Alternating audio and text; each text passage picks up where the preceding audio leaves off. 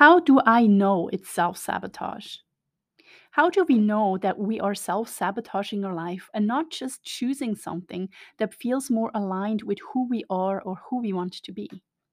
This is a question I have come across today after feeling like I needed to let go of everything I once thought I wanted. I woke up feeling excited to teach things I know to people and figuring out that what to do with my entrepreneurial ideas. But suddenly, a feeling came over me that I might describe as apathy or resistance. Nothing seemed good enough anymore, and my ideas felt fraudulent and misaligned. Thinking of my ideas felt like a big rock was sitting in my path and I felt propelled away from it.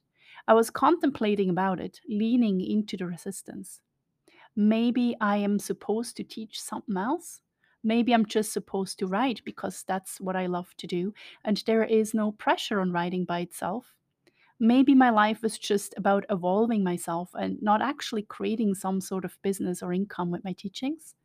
After posting my thoughts on my Telegram channel, Divine Oracle Insights, I realized that I may be self sabotaging. Self sabotage happens after we have a grand idea and get excited over something we can't wait to make it happen, but then suddenly we hit resistance. Thoughts and feelings pour in that tell us it's not a good idea, or that we can't make it, or that it will take many years to succeed, if at all. We come up with stories as to why we shouldn't move forward with these ideas or passions. This is a completely normal reaction of our subconscious mind that tries to keep us within the bounds of safety. Fear of success, a concept I never thought was a thing. I didn't understand what fear of success was until I took a course in self sabotage. Fear of success stems from our unconscious beliefs that sticking our head out of the crowd will get us attacked. I found this especially profound in women. The subconscious mind believes that we need to emulate and copy our tribe, the people we surround ourselves with, to be accepted and welcomed within this tribe. If we do anything out of the ordinary, we are no longer emulating and copying, we are daring the leap into the unknown, the unpredictable part of our reality. This behavior would have gotten us into big trouble a few thousands of years ago when we were more reliant on our tribal behavior. It's still deeply ingrained within our psyche. Predictability is seen as a safety zone. We believe that nothing bad can happen when we know where we land after we jump off a cliff. But what happens if you can't see the ground? If you don't see anyone around you doing it, you won't know where your feet will land, and so you won't dare to make a jump into the unknown. We can imagine the life we want to live all day long, but if we don't get over our subconscious fears of sticking out of the crowd or making a leap into an unknown direction, that plane will never take off. So, am I self sabotaging or am I just considering my options? It's okay to consider options, but if you wait too long, that opportunity may be gone. If you consider things for too long, it's self sabotage. If you're afraid of choosing love, the person you loved may be gone forever. If you're afraid of saying yes to an opportunity, someone else will say yes to it. If you wait too long for the rice to cook, it will be overcooked. If you wait too long to make your move, your success will be pushed further and further into the distant future. Your hesitancy is self sabotaging.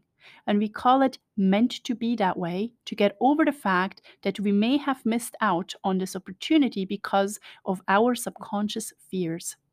There is a really good book I read about making things happen. It's called The Slight Edge by Jeff Olson. In his book, he talks about taking action on your dreams and working on them every single day because of the effect of compound interest. If you have a habit that you do religiously every day, you will see the results of that habit in 20 years. If it was a good habit or a bad one, doesn't matter. The results of your choices will be compounded over time. We don't have all the time in the world. There is an expiry date to all of us and all of our ideas. The idea will just move on to someone else. If you say no, the idea doesn't care if you are the one who will manifest it or if your neighbor picks it up. And this is something I read in a book called Big Magic by Elizabeth Gilbert. She explained in her book how a book idea she had and didn't act upon was somehow transferred to another author friend of hers. She was surprised to hear her story and plot that were exactly the same idea she had a couple of years earlier without ever communicating with her the ideas of that book. How we move through resistance is by changing the crowd we hang out with, the people and things we surround ourselves with. It's hard to succeed around people who are unsuccessful. It's much easier to go for your dreams around people who do the same and succeed at it. You have to find your tribe, the right tribe, by stating your intention and taking the right actions. Make it easy for your subconscious to emulate what you want it to emulate by exposing yourself to an environment that benefits that endeavor. Look closely at your life, the things you expose yourself to on a daily basis, the music you listen to, your subconscious knows all the lyrics, the food and beverages you take in, the habits you entertain. Our subconscious mind goes for comfort. It tries to make things easy for us, but easy isn't always best and can lead to discomfort over time. Comfort is the enemy of success. You need to trick your own subconscious mind into believing that comfort is found in the new and the unexplored. Sometimes the discomfort we experience when we lack ambition allows us to move forward to look for what else is available to us. But why wait until our need for comfort puts us into an uncomfortable situation? I like to do things proactively, not waiting until I must change something. It's almost impossible to change from one day to the next. It's much easier and more efficient when we make changes every day that move us towards the effect of compounding. What do you feel needs to change in your life for you to be more aligned with the life you want to live? Connect with me to find out more and let me help you brainwash yourself into a better way of life. Book your call with me. My point is simply that there is a cost to waiting, says Jeff Olson.